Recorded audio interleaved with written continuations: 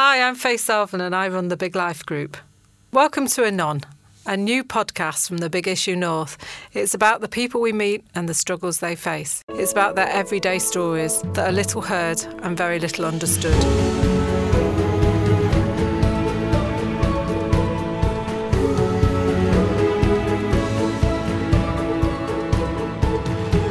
Often people are vilified and laughed at by the media, who delight in producing programmes that portray them as ignorant.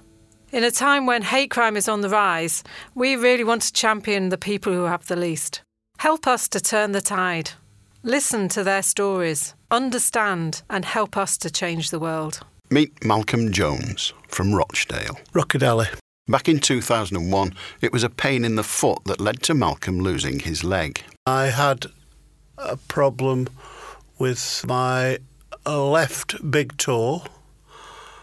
What happened was it just didn't heal. They got the senior consultant. He walked into my room, which was, funnily enough, was part of the maternity unit because the maternity unit had shut down. And he walked in and he turned and he said, "Oh, hello, Mr. Jones. By the way, you're going to lose your leg." Turned and walked right back out again. And that took him an hour to come back. And my head was going, you know, what can you say when a bombshell like that's dropped? They took me in hospital and they said, we're going to do your amputation today. That was Saturday, the 1st of September, 2001. I said to him, well, one thing, doctor, is it possible to be back on this bed for 6:30 because England are playing West Germany? And he said, Mr. Jones, I promise you will be on here because I want to watch it. The score was 5-1 to England. From 1991 to 1998, I think it was, I worked with disabled athletes, amputees, all this sort of stuff. So I had some knowledge of what it entailed losing a limb. I've got this philosophy. This is the hand I've been dealt. Let's just get on with it. You know, it's not going to change. How does it feel when you open your eyes after such a life-changing operation? Strange. Very, very strange. Because, to the best of my knowledge, when I woke up, first thing I thought, I'm bloody starving. Because you knew by mouth, you know.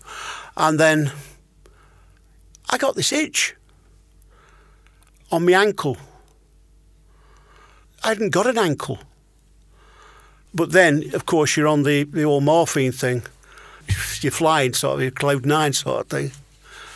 But that was only for 24 hours. Then you're on your own, basically. Just after that was 9/11. I was on the ward in my so-called wheelchair. This healthcare assistant came to me and said, "Mal, can we go in your room?" Because I had my own room, you know what I mean? You know, will he put telly on? I said, yeah. A plane appears to have crashed into one of New York's tallest buildings, the World Trade Center. And I watched that plane flying into the building, and I just absolutely gobsmacked to watch it. Oh, everybody was round watching the telly. And, you know, you always remember things like that, don't you know, where you were at a certain time. After his amputation, Malcolm was given a prosthetic leg. Took some getting used to. Walking with a full false leg, is very difficult. It used to be a little precinct where my sister was, and I used to walk there and get papers and things like that. And this particular day I decided I'd try and go to this shop. And it took me 25 minutes to walk what had took me 5 minutes, because I had to keep stopping and, you know, resting. But didn't affect me that much because I used to still do my travelling and whatever and get all over Europe at least. And then the second leg happened. Mr. Shorty at Oldham tried anything he could to try and save this leg. And I've got nothing but admiration for the guy. They tried maggots, and they come in like a tea bag, and they put it on the wound, and the maggots eat all the dead flesh. But it just didn't work for some reason or other. And then they put me on what they call a vac, and that, like, supposed to suck all the stuff out. That didn't work. So by that time, I was on my 3rd or 4th operation. And then they brought this oxygen thing. It's like a thing they put on your foot. It tells you what your oxygen levels are like in your, in your extremities. And there was just no oxygen level whatsoever. And that's when he came in and said, "I'm sorry to tell you, but we're going to have to amputate your leg." For some, life as we know it would be over. Not for Malcolm. I get a lot of that, "Oh, it must be awful having no legs." But it's not. It's the hand I've been dealt, and I've just got to go on with it. I don't want to have to rely on people to do things for me. If I need things, I will ask people. That's fair enough. But I don't want people coming around saying, "Do you want this? Do you want that?" I have this fear. I told my immediate family, if I ever have to get somebody in to wipe my backside, shoot me. They say it's all in the mind. Maybe it is. But what a mind. I've got no legs, right? But rest of me's working quite fine. I don't understand why people saying, "Oh, it must be awful." It isn't awful. I can still look after myself. I can still feed myself.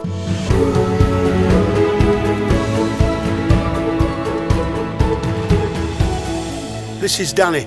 I was volunteering at Rochdale Amputee Rehabilitation Clinic, like brewing up and helping people and talking to people. And one of his colleagues came to give about drink and, alcohol consumption, all this sort of general health. And he said to me, "You fancy, getting involved?" He said, "I'll get our volunteer coordinator, should I say, to come and see." And Danny turned up. We got on like a house afire. We get on really, really well. And it's got to the stage that he's ending my sentences. Did you need me to end your sentence for you then? Yeah. So meeting Malcolm, I actively hunted him, for the want of a better term, because not only do I coordinate volunteers in Rochdale, I also lead the Walking for Health scheme for the area. And at the time, I was quite green and new to the job and trying to look into different areas of walking, trying to meet different people. And once I heard about this group, these amputees and people with disabilities, I thought I might go and try and ask a question about wanting to attend the walking scheme, maybe as an attendee or maybe as a volunteer. And I kind of just worked him over for a couple of weeks until he agreed to just to give it a try, what I had in mind. And it's worked. It's worked really well. I wanted to try and involve other groups from our community in our walking scheme. And one of the areas was wheelchair accessible walking groups. It was something that had been mentioned in the training when I was training to become a walk leader. The other places across the country were doing it, but I couldn't really figure out how to fit it into Rochdale, because we have our walking areas, our countryside. It's although it is some of the best in the country, and I truly believe that when you're out there and you see it for yourself, it is very hilly, it's rough terrain. So I needed to speak to somebody in this situation, like Malcolm was, to see if it was, first of all, doable, and if he would be interested. Just introduced myself, tried to be as direct as possible and told him what I wanted, really, rather than what we sort of look in the areas that we needed. And he was willing to give it a go, so we met a couple of times. We went out and looked at different areas. We did some walks, a couple of the parks in Rochdale, the Hollingworth Lake Walk. Getting people out of the house is more than what it's about. In the open air and whatever, getting out from the four walls situation, because that's one of the big things at the moment. This is Janet. Well, it all started when I got approached when I was in town. I was in a really bad place at that point, suicidal thoughts and stuff, and the group literally pulled me out of a dark place somewhat. I got diagnosed with complex regional pain syndrome. By this time my leg was going worse and worse and worse, and it was turning into a 90-degree fixed angle, which it is now. I asked for my leg to be amputated 3 times, but because I've got other complications as well, they're very reluctant to do that. So I've just got to basically live with the pain, put up with the severe deformity, calipers on my legs, can't walk, constant pain 24/7. So I joined the group. I've enjoyed the group ever since. Malcolm's there if you ever need him on the other end of the phone to chat to, vice versa, same with him. Because obviously when you're in a wheelchair and you just feel trapped.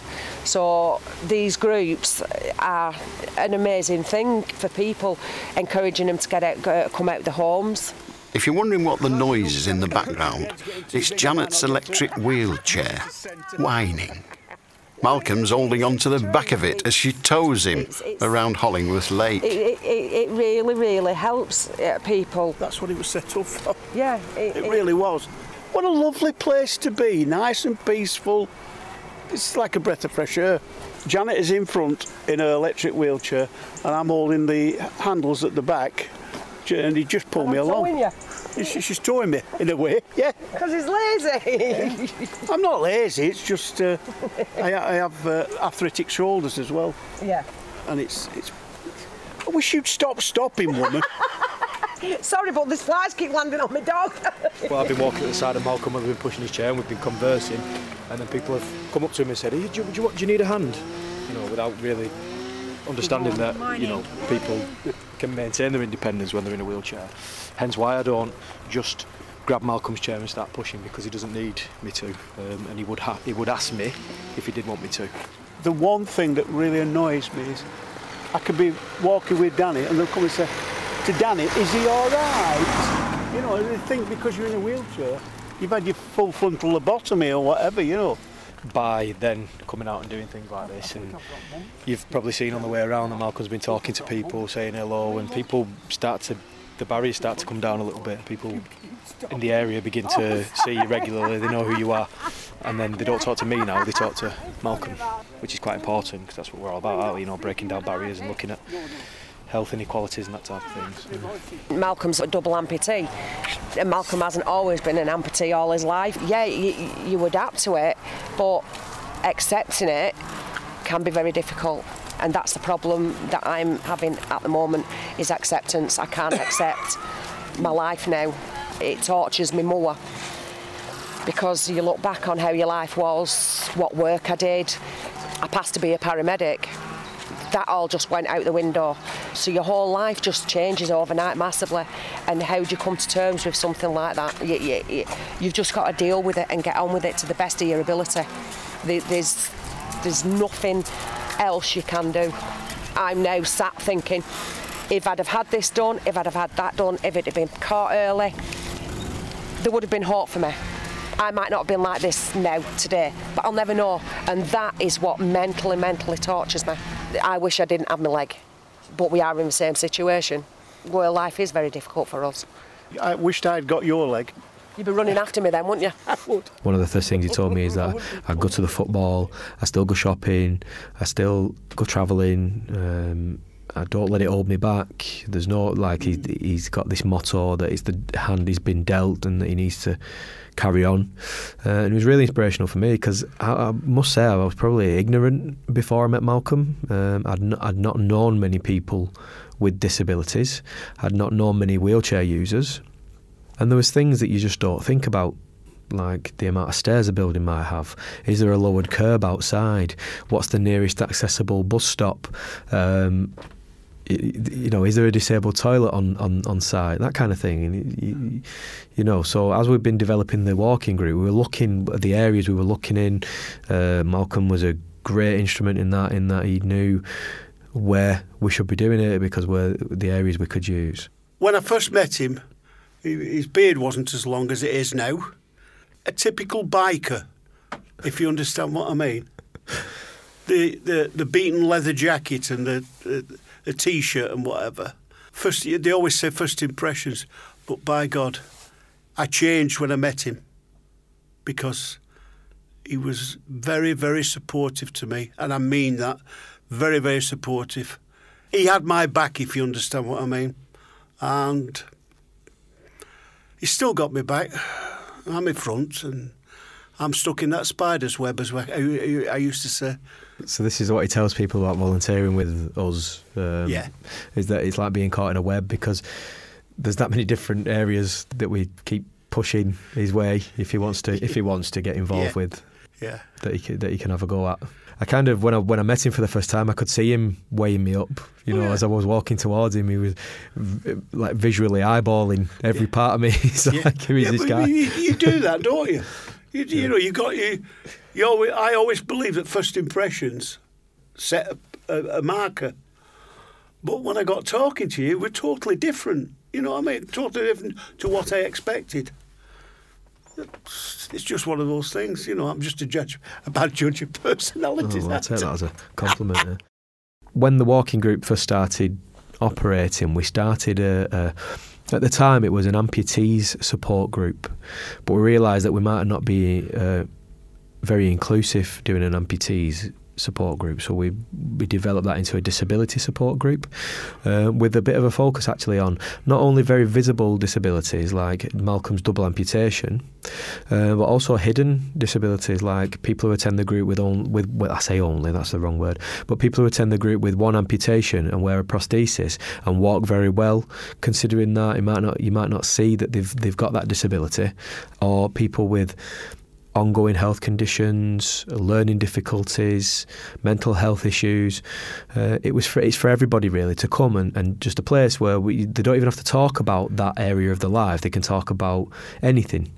What they enjoy doing at weekends, or the football results might have been, the quality of the coffee, or how rubbish that might be, or anything really. It's just another opportunity for people to get together, to basically, from my point of view, to meet Malcolm and see that you can do this comfortably or as easily as you're willing to make it for yourself. Malcolm's proof that just because he's had a bad hand dealt, you can still live a very full life really, and with his volunteering, he's again showing that he's out there, he's meeting people, and if he's not out there meeting people, he's over at our office building, and everybody looks forward to him coming, that he knows what he should be doing. He's very professional most of the time. And it's nice to have him around, it really is. It's changing those beliefs about people with disabilities and breaking down barriers. And I believe that because I was the same before I met him, just not ignorant as like I didn't care about people with disabilities, but I weren't very thoughtful about or mindful even about what people go through every day just to get around. Through Dan's trusting me and pushing me to do things, I ended up being, 2016? Yeah. I told Danny, I don't like blowing my trumpet, but I was elected Volunteer of the Year for Rochdale Borough. Yeah, Rochdale Borough. I'm very cynical in that respect, and I just thought, it's because I've got no legs. And I really mean that, honestly.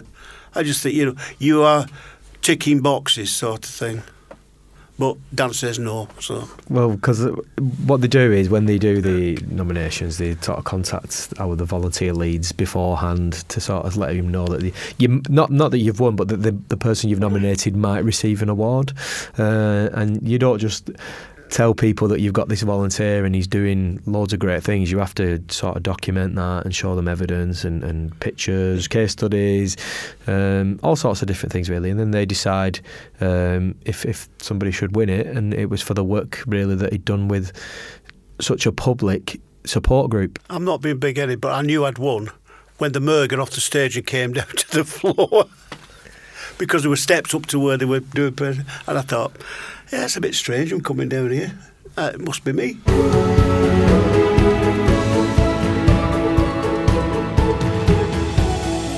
I went to one particular nursing home, and the first word she asked me, in the event of your passing, what do you want me to do? And that was her first words to me. And I just turned around and said, I've no idea, mate. I'm going to live for another 30 years at least. So, but it just, to hit you with that, as soon as you're just looking round, what wishes have you got when you pass away? I thought, anyway, But no, I've got to say, I've had no dark moments. It's all pluses for me. All pluses. I get down to see my silly football team. It's like a little ray of sunshine each week, if you know what I mean. It's something to look forward to. There is nothing that depresses me. I like my own company. That's why I live on my own. There's no arguments about what you're going to watch on the box, things like that. I've just got no dark moments. I'm a very happy person in my little, well, not little, but life, you know, my life. I love my life. Malcolm does complain less about his life than anybody I know, able-bodied or not. He never seems to have any gripes. I have this, another stupid thing. There are people on Bury Road, which is Rochdale Crematorium, who would be like to sat here in my situation. So what have I got to moan about? Anon is sponsored by the Big Life Group. We're a social enterprise based in the north of England, and our mission is to help people who have the least. We start where they're at and help them to get to where they want to be. You want to help us change the world? Then here's what you can do. Share our podcast, get other people to listen to our stories. Or you can even suggest stories that we might want to cover. Or you can donate and help us produce the next one. I'm Alan Beswick. The producer was John Ryan, and this podcast was a 2ZY production for the Big Life Company.